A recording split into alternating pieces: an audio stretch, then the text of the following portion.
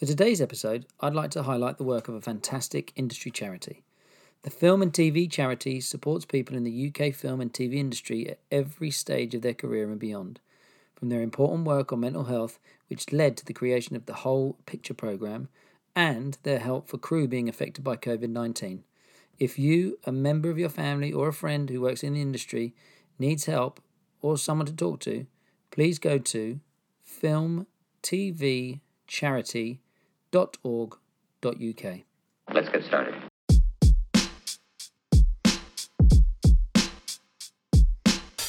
Hola film family, I'm Isusko, your host, aka the Time Scheduler. Welcome to the Film Gods podcast, which is a chat with the best of the UK film crew who make all of those beautiful moving images you watch every day. I want to give a special thanks to Island Studios for the recording space. Thank you, Mark, Mitch, Pauline, and the whole team. And wherever you're listening, hope you enjoy. Big love. Ladies and gents, it's an absolute privilege to have our special guest on today. Me and this young man started off as very young tadpoles in the pond of filmmaking at a low-budget production company in London back many moons ago. So please tell the listeners who you are and what your job title is. Well, my job title would be cinematographer, director of photography, DOP or DP in short, which all means the same thing. I'm making the visuals in a film production. My name is Konstantin Freyer. That's how you pronounce it in German. The English say Freyer. So sorry, I've always said Freyer. No, that's fine. Exactly. That's exactly right. I mean, Freyer is, I don't know. People tend to find that funny to pronounce. So that's why everybody says Freyer. I'm fine with it. And I mean, people who know me call me Cons at the end of the day. Right. So no last names required. Nice. So tell us, in your words, what is it that you do and what does a DP do on a job? Well, I would say I'm responsible for the visual storytelling of a film project, be it like narrative, feature, commercial, or music video. So that means I translate whatever idea a director or an ad agency or whoever has, I translate that into images. So that means we come up together with a director, we come up with the blocking of a scene. I then come up with the lighting of a scene together with a gaffer, and then together with my camera crew, that means my camera assistants, we come up with lenses, camera positions, is the camera moving or not, and stuff like that, basically. So that's what I do. And then obviously you have to somehow also relate to other departments such as wardrobe, because some costumes just don't work on camera. You have to get in touch with the art department because sometimes something is in the way for the camera and stuff like that. So, yeah. And did you always want to be a DP? Was it something that you'd had in the back of your mind, or did you just fall into the love? Well, I had this moment when I was a little child. I was going to the cinema with my grandfather for the first time after the wall came down. Mind you, I was born in East Germany. And after the wall came down, the first movie I watched was Back to the Future 2. Boom. And after that, I can remember vividly that I thought like, wow, that was amazing. I wonder how they do it. And I would love to be able to do that. So that's when I knew I wanted to be something in the film realm, but I didn't know what I wanted to become. Probably I was thinking to become a director.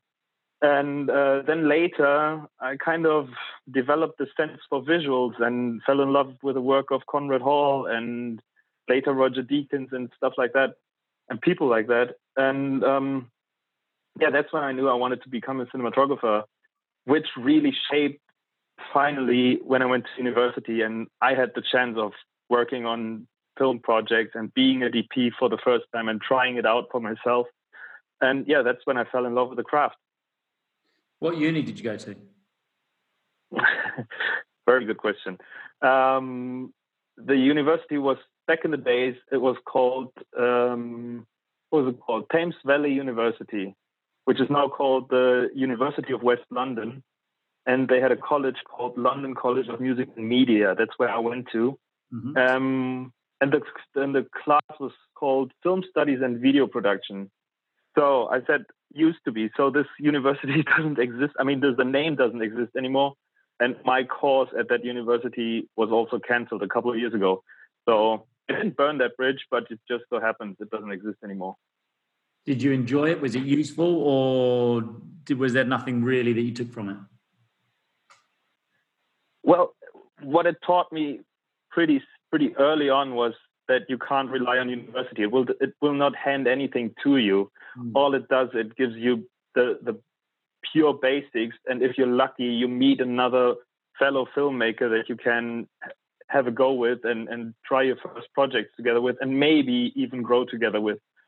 But university doesn't hand you anything and says, this is what you have to do in order to advance. At least that's my university. They didn't do that. So pretty early on, I had to go out myself, meet people like you in productions companies like we had, and basically, enjoy the real film world for the first time, be it as a runner, that's what I did, or then later camera assisting. And that's what university. And I mean, at the end of the day, they gave me a degree that my parents bought me dinner for, and that's great. Nice, because what it also did, but what it also did, I could build my show reel, my first little tiny show reel with it. So my final project film and a couple of stuff that I've done before, at least I had something to show for with at least some name attached to it, like the university I went to. So that was something that I could start out with and have it in the back pocket if somebody asked, what have you done before? So I had something to show, basically. Have you looked back at that stuff now? How does it compare to what you do? I haven't. I dare to.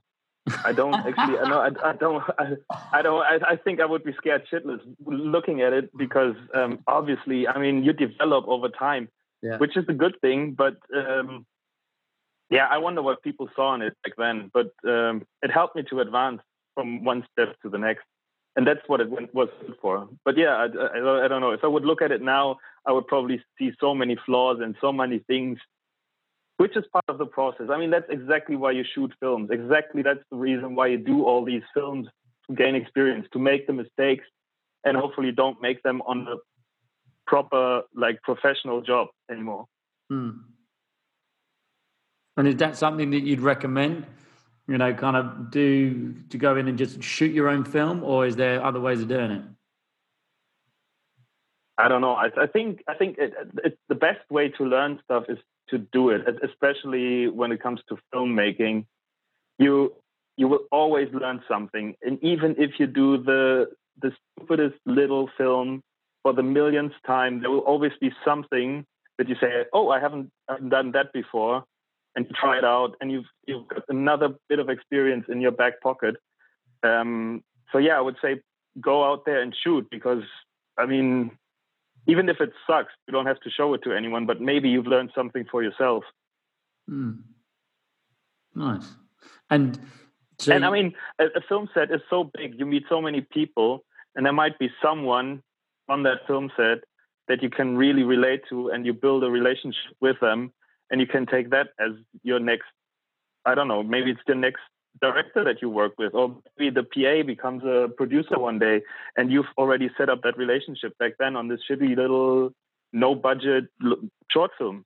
You never know. That's what I mean. Every experience you can gain, I would say go for it, as long as there's something in the back of your head where you think like, oh, that could be useful. Well, tell us, how did you get in? What was your first? What did the route in look like, and then what did the route up look like? The route in was basically after I finished university, I was dead broke. I had no money, and that was basically around the year when the big financial crash happened. And so I was basically facing the fact that I had to move back to Berlin, where I came from. So I lived in London by that time. And I had to go back to Berlin, was that broke. I had nothing. I had to move in with my mom, actually, and start from scratch. And yes, very much so. And so from there, I had to start with freebies as a first AC, basically, on really no budget, really terrible short films. But from there on, I gained Why did you feel like you needed to with, do those then? I wanted to shoot, man. I wanted to be on a film set. Ever since I stepped on my first film set, I was thinking, this is it. This is what you want to do. This is where you want to be. This is your path. You have to do this. And so whenever I'm not shooting, I miss this. And that was the same thing back then. So I had the urgency to be on a film set, even as a first AC. And as I found out very early, I could learn a lot as a first AC on a film set because I could watch other DPs work. I could watch other producers work. I could, take in the whole shebang, how other people's work looks like. So again, you gain experience in how this film set is run as opposed to another film set. What is a good set that is run? What's a good DP doing? How is his relationship to his first AC? How is his relationship to a director? You learn so many things. And you meet people, and this is actually what excelled me. I met people that took me to other jobs. I then slowly but surely dared to shoot my own first short films because I was just applying to a director. Mm-hmm. He liked the stuff that I shot on university, so he gave me a chance to shoot a short film. So I had another film in my back pocket. And from then on, it developed until finally, one day, somebody gave me my first paid job as a DP. And that was a making of a music video. Nice. And that's where it started. Not even a music video, the making of, the behind the scenes of a music.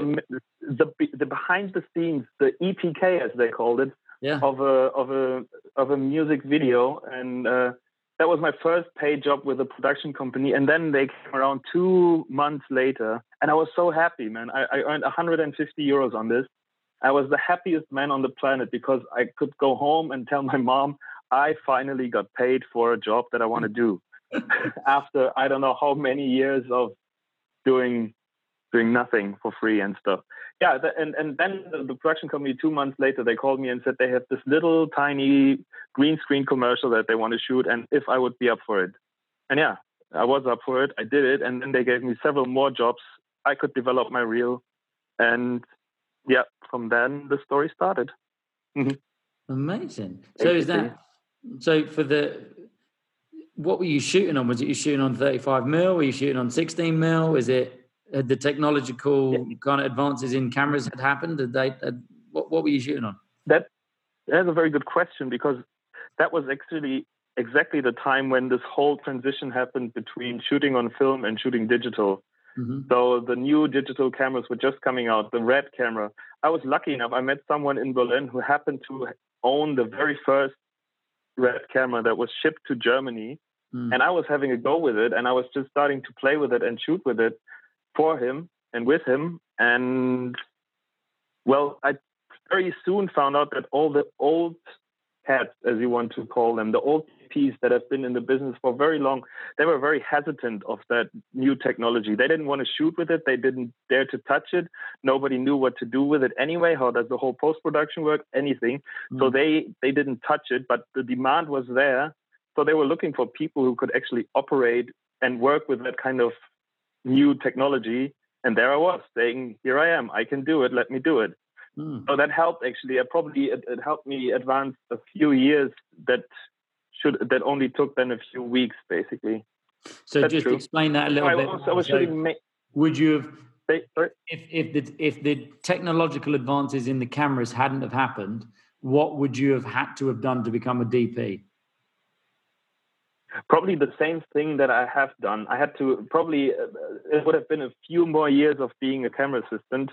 Mm-hmm. And earning more reputation, meeting more people, and being able to shoot my project on the side, as opposed to they bring me in just because they know I can operate that new technology.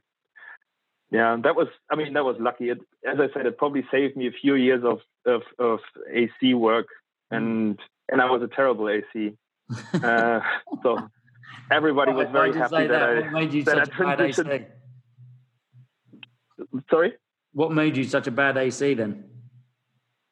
Oh man, because I I was very good at pulling focus back then. Now I suck at it, but I was very good at pulling focus, and I kind of understood how each DP wanted their camera to be set up. So I kind of guessed that, but I couldn't keep my mouth shut. So whenever he set up a scene and lit a scene that wasn't to my liking, that was the time or that point where I couldn't contain myself. I had to tell them. Yeah. And obviously that's nothing. Do you let your ACs tell you that now? I'm always open to suggestions. I tell them that whenever I work with a new AC, I always tell them, you can always come to me and tell me your ideas. Okay. But don't be offended if I say no. Yeah, but don't be offended if I say no. I mean, it's called collaboration for a reason. And I'd have no problem with people, bringing in ideas. Some of them are great. Some of them are not my cup of tea. And then I will tell them, this is not what I want. And I have a reason for something, then I can explain in more detail. But if it's something that I haven't thought of, I will definitely take it on, and I will actually present it to the director and tell them it's the first AC's idea. I think, that should be done. That's why it's called teamwork, man. That's really cool, dude. That's nice. Yeah. Cool. So I guess with all of that, was there, apart from the going and seeing the film back in the day and going, I want to get into the film industry, was there another lightning bolt moment where you went, yeah, DPing is for me? Yeah. I had to think about that question. And yes, there was this time back in university when we went to this international film camp for a good 10 days or what it was. And we were 50 students in Lithuania from all over Europe doing this film camp. And we were divided into small little, basically production groups of 3 or 4 people. And we had to shoot this little documentary within 3 or 4 days, edit it and present it later. And I was the DP in my group. That was actually so much fun. The whole shooting process, everything went well. It was very interesting to work with all these people. And then on the last night, basically, we had a little Oscars. So we presented all the films. Everybody could watch them. Nice. And then we decided what was the best film, what was the best editing, what was the best cinematography, what was the best that. So, and I ended up being the runner-up to the best cinematography. And people came up to me and congratulated me for my work and said how nice everything was. And that's when it clicked. And then I thought, like, well, yeah, you should pursue this. I think you're good at this. You don't suck at this. You should definitely pursue this and yeah, go for it. That was this lightning bolt moment. How old were you? What age was this? I started university later than the usual English bloke would start university because our system in Germany is a bit different. And so I must have been 26-ish. Yes, I think 26. And did you find that the age was a good thing to have on your side coming into it a little later? I don't know, man. No, I couldn't say it. Age doesn't make a difference, man. Either, I mean, yes, experience here and there, but an 18-year-old can have more life experience than a 30-year-old ever had. That doesn't make a difference. If you have a good eye and if you have a good vision and if you can voice that vision, I don't think age makes such a difference, to be honest. And I mean, quite frankly, these days people go out with their DSLR cameras and they couldn't shoot nice images and they are 15, 16 years old. So what's age then? I mean, do you try and what do you try and do to help your team kind of get some experience or get some knowledge? Is there any other times that you let them help you light something, or do you pass down little work to them, or how do you help your team how do you motivate your team, and what do you do to help them progress up? Well, it depends. I mean, team is a broad thing. I mean, if you talk about my core camera crew, like the camera assistants, sometimes when it's an easy day, for example, I let the second AC have a go at pulling focus, for example. If he says he can do it and he's up for it and he wants to do it, then of course he can pull focus.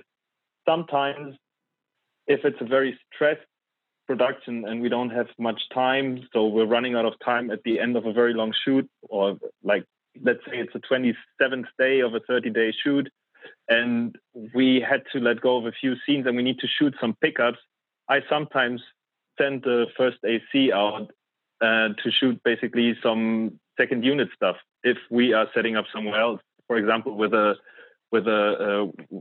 Steadicam, and then he comes with his own AC, so my AC can do something else. That kind of stuff. I mean, and yes, I had the one day actually on the shoot where I was taken ill, so I had to stay home. Oh no! For one day, and my first AC took over. I told him what I wanted to do. He basically set up everything. I looked at the rushes later, and it was spot on. So perfect. I trust them. If I've worked with them for often enough, I trust them to do these kind of things. Obviously, I wouldn't do it with someone I've just never met before and only by a good feeling. But yeah, that's what I would do. I mean, it depends. Camera assistants can be either way. Either they are camera assistants trying to be DOPs one day, or they're camera assistants whose sole profession is supposed to be camera assisting. That's something different. I mean, I like both. It's both very nice, but yeah, you just have to know it when you work with them. Nice. And I guess it sounds like every time you're talking, it's been kind of longer project. Is feature films, is that where you tend to do most of your work? It's a developing process, to be honest. I mean, yes, feature films is something, obviously, since I was telling you about me being a little kid trying to do feature films or thinking that one day I want to do this. So feature films is something that this is where I see myself one day is probably wrong because I've already done 4 features now. But this is where I want to be in more now. But 80% of what I do is actually still commercials. And I want to keep that ratio at 50-50, ideally at some point. I know everybody's trying to do that. Everybody says the same thing and everybody tells you how hard it is and how, and that those two worlds don't mix very well. But everybody's trying to do it, so I'm one of them trying to mix the two. And but still, 80% of what I do is commercials, and most of the commercials is car related actually. So I've become quite specific in the commercials I do, which is probably a good thing if you know the sort of area that you want to go into. And mine is cars, basically. You love cars? You love lighting cars, or you just happen to fall into it? Yes, everything. Yes, I happen to fall into it, but I love cars. I love the challenge of lighting a car because at the end of the day, you're trying to light a mirror, and obviously, what comes with it is you always tend to shoot cars in very nice locations, and so you get to travel. And I love traveling, so that also helped me with my motivation to trying to get into the car kind of thingies. And the productions are like 4, 5, 6, 7 days with traveling, with pre-production, everything, which is, I like that. So you're away from home for 7, 8 days, and then you have a longer spell of not working. So you spend some time at home. I like that. I love this kind of style. Is there a certain place that you've shot in, or are there places that you shoot cars in? You're like, the light at this place is amazing for cars. Are there countries there are several. Yeah, I mean, in Europe, Spain is the go-to country, especially Barcelona, because it's got everything. You've got the seaside, you've got the mountains, you've got everything. And if you are very lucky and you go to Barcelona in late October, early November, and you have a sunny day where not many clouds, which is likely. It's not. It can happen that you are not so lucky, but it's likely that you have good weather. It's the most amazing light in Europe, at least. It's very low. It never gets high up. You always have this, from the sea, you have this mist in the air that you can see the rays of light. It's amazing. That's what I like. But there are other nice places in Europe. I've been to Slovenia now, and also I was quite surprised at how amazing it looks there, and the light can be equally nice. So that's car commercials. Have you done any kind of nice features recently you want to talk about? Thanks for asking. Yes, today is actually a great day to talk about that, because yesterday was a Thursday. Yesterday, my last feature just came out. Its German title is Kartoffelsalat 3, the musical. So translated, that would be Potato Salad 3, the musical. Potato Salad 3. Yes. Yeah. They came. I don't know how. There's a very long story how they came up with that title. Okay. At the end of the day, it's a musical, which is very interesting to shoot. I've never done a musical before, and I don't think many people have a chance to shoot a musical. No, not now. No, not now. No, especially after Cats. Oh gosh. But it was one of the most amazing experiences of my life to shoot a musical. And the other interesting thing about that film is it is 90% of the cast are basically YouTubers, influencers, and the like. So it's very interesting to work with these people because they are quite knowledgeable of how they position themselves towards the camera, how they present themselves towards the camera. Yeah. And they have a different work attitude than regular actors, I would say. Mm-hmm. Good and bad, which is very interesting. And it's very weird when you work with people that you have no idea who they are, because I'm too old to know all these people. But you walk down the streets and every kid on the street just knows them and just gets like a screaming attack and is completely going bonkers. And you think like, wow, I mean, this film can only be good if half of the people are going into the cinema. So let's see how that turns out. Yeah, but it was fun. Yeah, musical, I can only recommend. If you have the chance to shoot a musical, please shoot a musical. Even if you hate musicals, shooting one is a whole different story. So what was the kind of the main difference, or the couple of main differences that you were like, okay, well, this differs a lot for these reasons? Well, the good thing with the musical is you have always a little bit more wiggle room when it comes to the believability in that sense. So, I mean, you can change a location and don't tell the audience why you went from A to B, because it's a musical. It's basically like shooting a music video. You have the freedom to do whatever you want in one sense. As long as you try to stay in the realm of the universe you're trying to create, obviously. And yeah, you have days where you're completely relying on choreography, and you have to get your head around how to shoot it in a way that it looks nice, and that all the people that put in their hard work into the choreography get featured as well. Plus, you want to get the performance of the singing and everything. So it is like shooting 12 music videos in that amount of time. I mean, sometimes I can remember one day we had to shoot a whole song in 4 hours. And I was thinking at the end of the day, usually that takes 20 hours what we shot here. Yeah. But for some reason, it just went so quickly, and yeah, it went all in can because we had very professional people around us.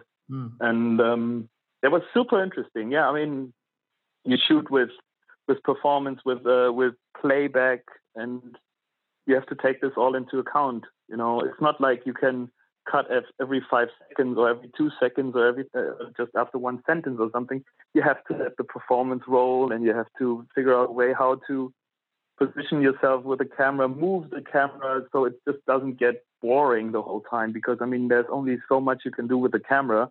And if you have to move the camera for 30 seconds all of a sudden, then it becomes a challenge, you know, because what do you do? How do you stop? Where are the people moving? If you can't shoot a 360 set, how do you get with the camera to where you need to be at that certain point?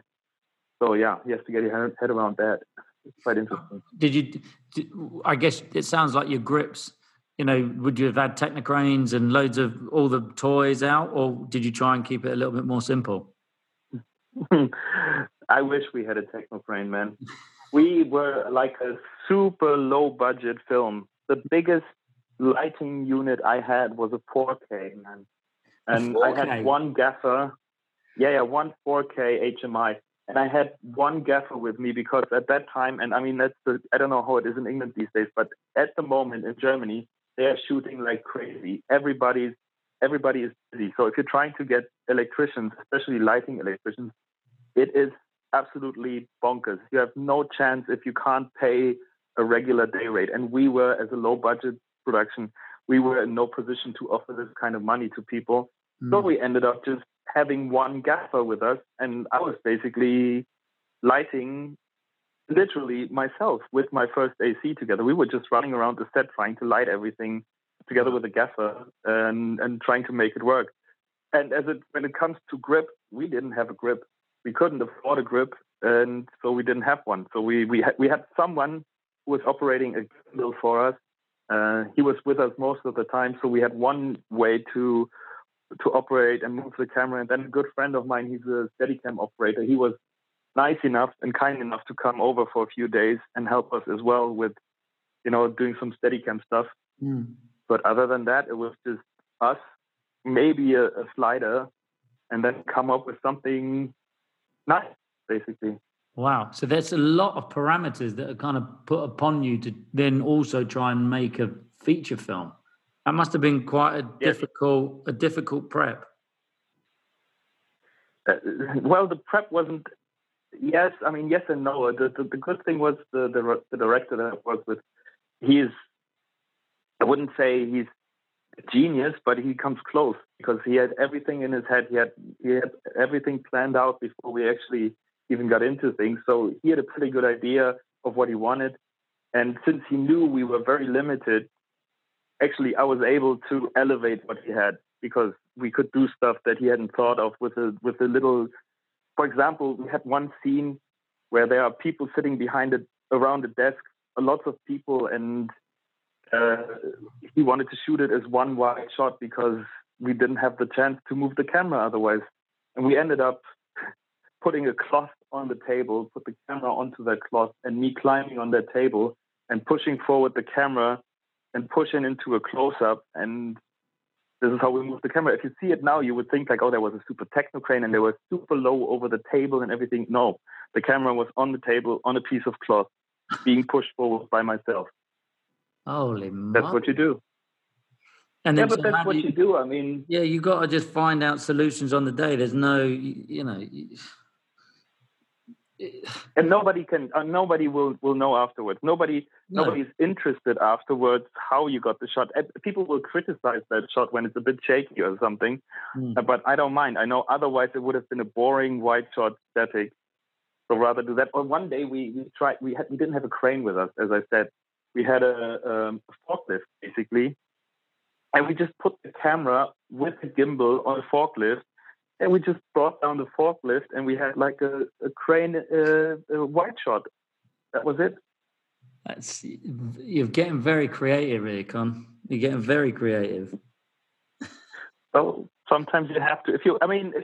That's the thing. If you invested in that project yourself because you like the idea, you like the people behind it, you like the director, and you like the people that work with you, like your team and everything. You're trying to make something that you can be proud of and that the team can be proud of. And that's exactly what you do. You come up with something, and everybody, at the end of the day, when you finish the shot with a forklift, everybody in that film from your team will see that and be proud of that moment when it actually worked. Yeah. That's the cool thing. True. Yeah, it's very it was like a little post on a Facebook group, and it was from one of the, just like, a thing from a crew member, and it's like, if you're going to make us be here this long, some people are going to have divorces because of the hours that we do. Just please make it the best film that you can. From those things exactly that you're about there, you're going above and beyond, and that's cool, man. Well, but everybody was. Everybody was on the team. I mean, the director, he's leading the whole show, and he was leading with by example, man. He was the first one on set.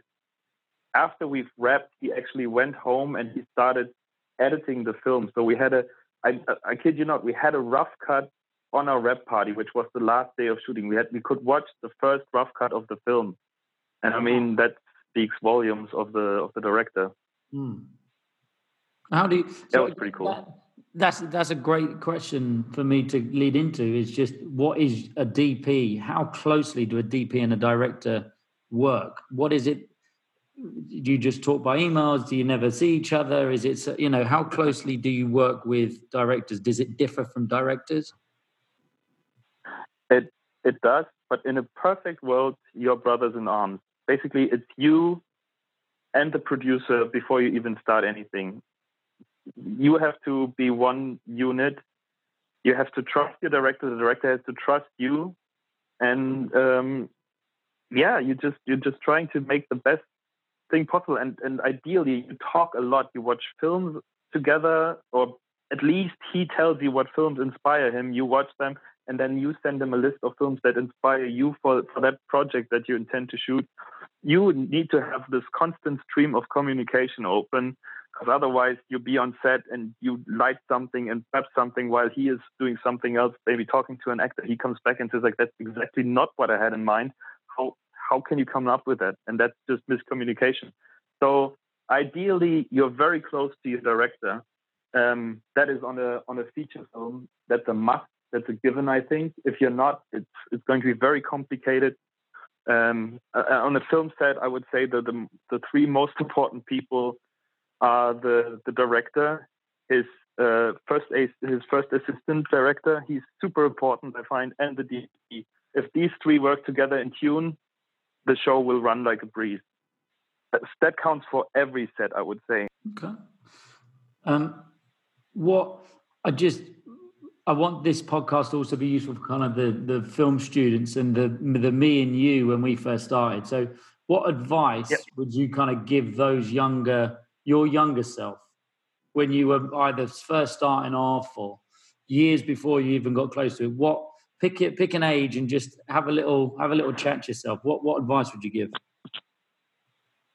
I would say you shouldn't rely on any milestone in your career that is, if I accomplish this, then everything will be easier. Or if I shoot my first short films, I will only be shooting. It will be easier to shoot short films than anything.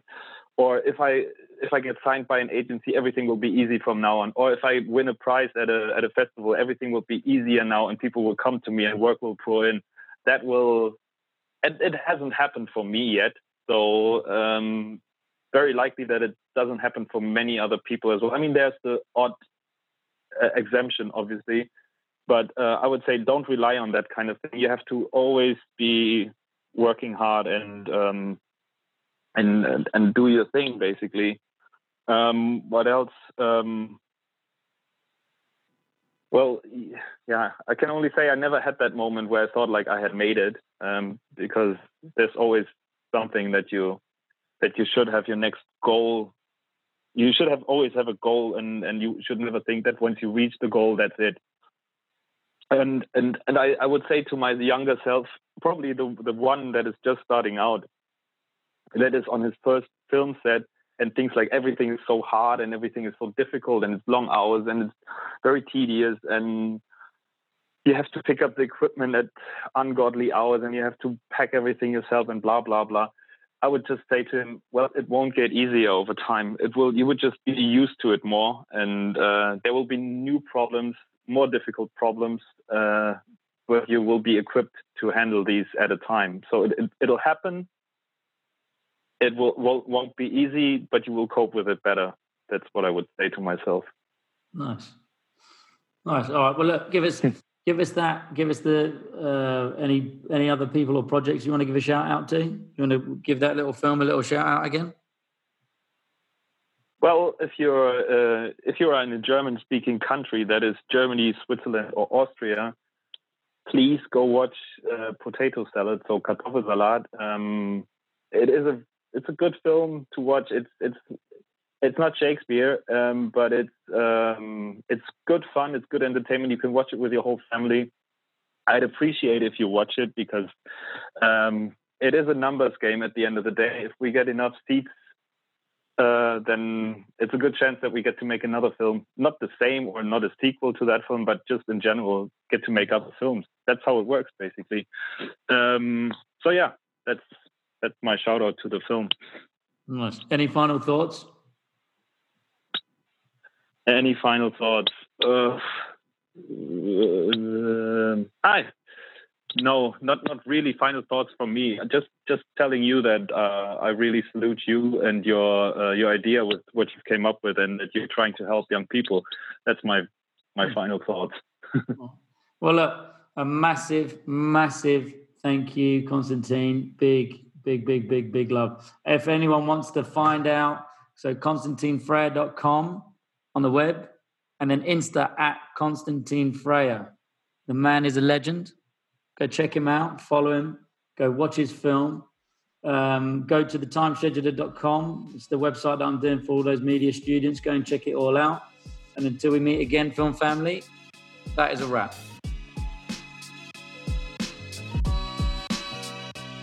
So that was a chat with the king or queen. In the game, I give it a shout at the end so you all know the name. It's the Film Gods Podcast. The what? The Film God Podcast.